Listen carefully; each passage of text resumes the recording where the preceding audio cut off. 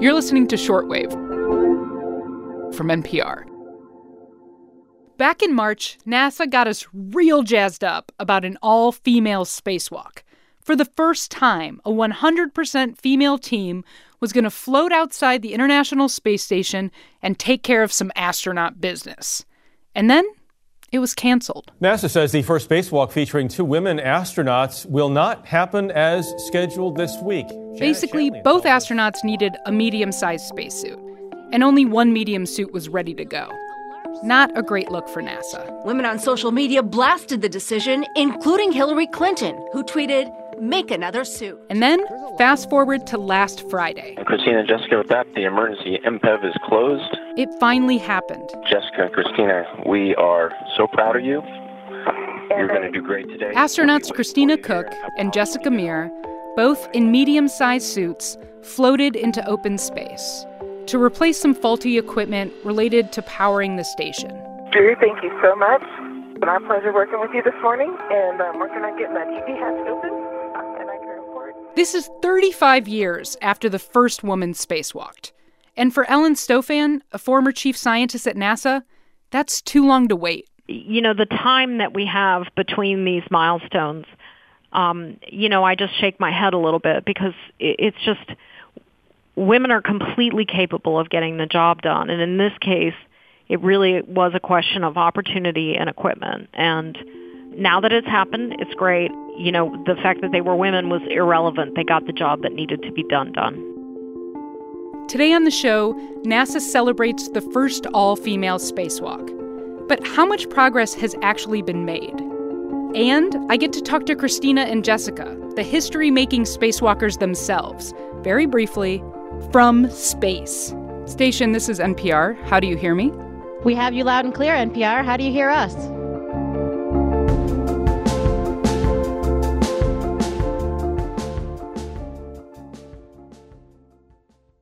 So I got to interview Christina and Jessica back in September. This was before Friday's all-female spacewalk was even announced. Jessica had just arrived at the International Space Station, and Christina was already up there. And let me just say, interviewing astronauts in space is honestly a little stressful. The logistics are wild. Station, this is Houston. Are you ready for the event? They call an hour ahead, this time at the ungodly hour of 5:30 a.m. This is Mission Control Houston. Please call station for a voice check. And when they finally get to you, the clock is ticking. 10 minutes to interview 2 people. Go. I'll get right to it. Apparently, y'all are busy up there. So, Jessica, I know you two are friends and that you've been training together for years. What's it like to finally be up there in space together? It's really difficult to describe. Christina and I were both in the same class. As you mentioned, we started together in 2013, so it's been 6 years now. And in particular, the last couple of years, we called ourselves Space Sisters because we were together, really joined at the hip, going through all the classes together. So we are all smiles up here with this reunion. So here's the thing with this interview. When NASA pitched it to us, they had a very female-forward angle. They highlighted stuff like the fact that Christina was going to break this record for the longest female spaceflight, and that Jessica would help continue an unbroken chain of women in space. And it got me kind of thinking, how do Christina and Jessica, the astronauts at the center of all of this, feel about having their accomplishments so closely tied to their gender? That is something I've done a lot of thinking and reflecting on. And in the end, I do think it's important. And I think it's important because of the historical nature of what we're doing. And that in the past, women haven't always been at the table. And it's wonderful to be contributing to the human spaceflight program at a time when all contributions are being accepted, when everyone has a role. What about you, Jessica? How do you feel about it? I think Christina gave the perfect answer. It is really... What we're doing now shows all of the work that went in for the decades prior, all of the women that worked to get us where we are today. So it's really nice to see how far that we've come. In recent years, there's definitely been more and more opportunities for women in space, and there's been a lot of progress. What do you think still needs to be done to change the field so that it's truly equitable? I think anytime you're involved in an industry that has such a long lead time for technology advancements to be integrated into that industry, there are some legacy things that go on. But I don't see any institutional things that change. Jessica and I are held to the exact same training standards. We're treated the same in terms of assignments for various missions on board, and I think that's the important part. We work together as a team, and between us and between the crew and our teams on the ground, we don't look at gender and we don't see it as a barrier. They might not have been thinking about their gender, but the rest of the world was. NASA called it #herstory on Twitter, invited journalists to watch the all-female spacewalk alongside the head of NASA, and even lined up a call with President Trump. Then there was the press conference that morning. Next question. Thank you. Kenneth Bowersox, acting head of human exploration at NASA, fielded questions from reporters, including one from a Politico reporter about why an all-female spacewalk had taken so long, to which he replied, Well, I mean, there are some physical reasons that make it harder sometimes for women to do spacewalks. You know, it's a little bit like playing in the NBA. You know, I'm too short to play in the NBA, and sometimes physical characteristics make a difference in certain activities. And spacewalks are one of those areas where just how your body is built and shaped, it makes a difference in how well you can work the suit. So on the day of this historic spacewalk, back at NASA HQ, the talk was still about what women could physically do. Remember Ellen Stofan from the beginning, former chief scientist at NASA? She says the main problem isn't women's bodies. It's the suit. If you're a small person who's put in a suit that's too large for you, you are going to have a hard time getting the job done. If you're put in a suit that fits you, any woman is equally as capable of getting the job done. And can you talk to me a little bit about some of the challenges that women have faced when it comes to using equipment in general in space?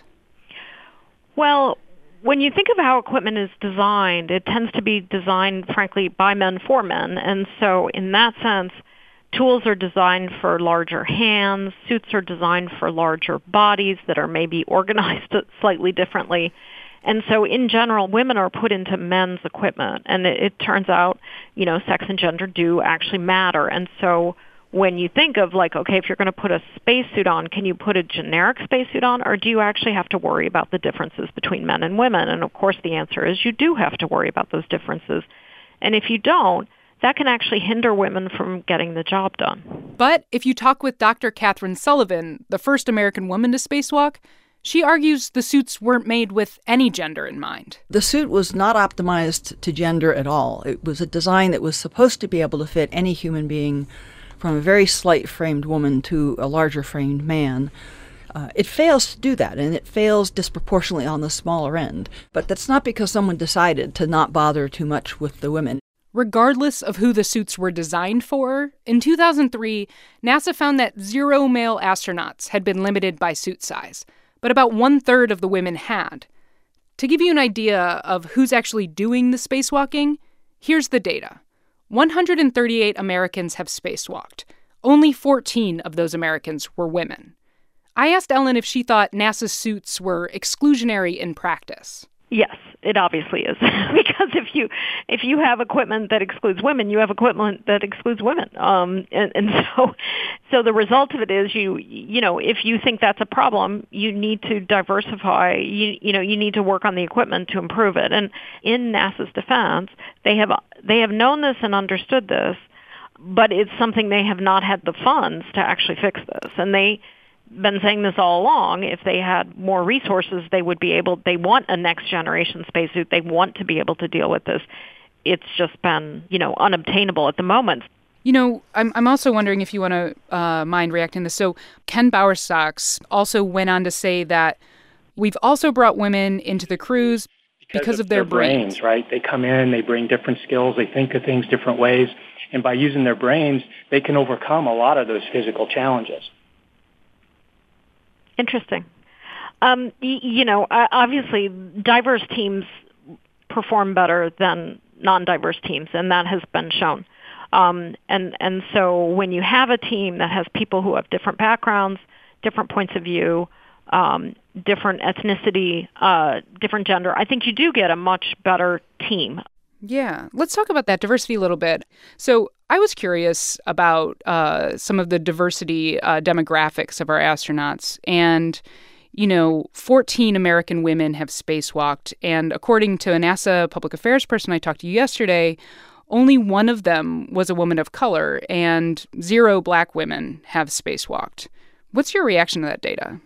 I think it's a slow process, this process of change, of diversifying who gets to go to space.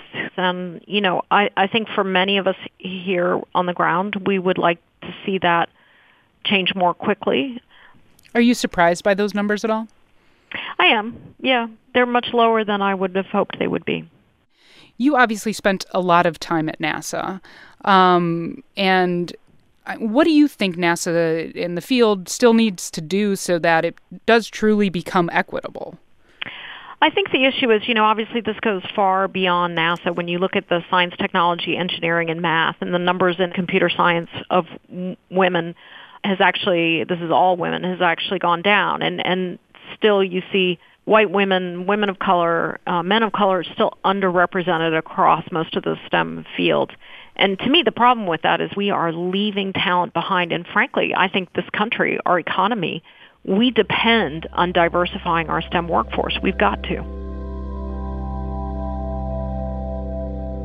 Stofan doesn't feel like it's her place to tell NASA how to deal with complex issues like race and gender. She left her job as chief scientist back in 2016 and now heads up the Smithsonian Air and Space Museum. As for the spacesuit problem, NASA is taking steps to try and remedy that. They've just unveiled the next generation of spacesuits. The suits are adjustable and are supposed to fit people of all sizes.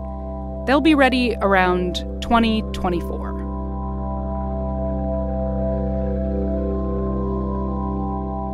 We want to take a moment to thank all of the amazing women we got to talk to today.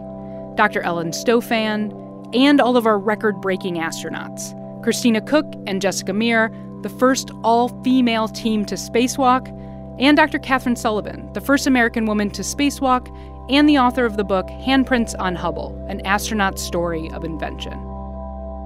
This is NPR Shortwave. I'm Maddie Sofia. See you tomorrow.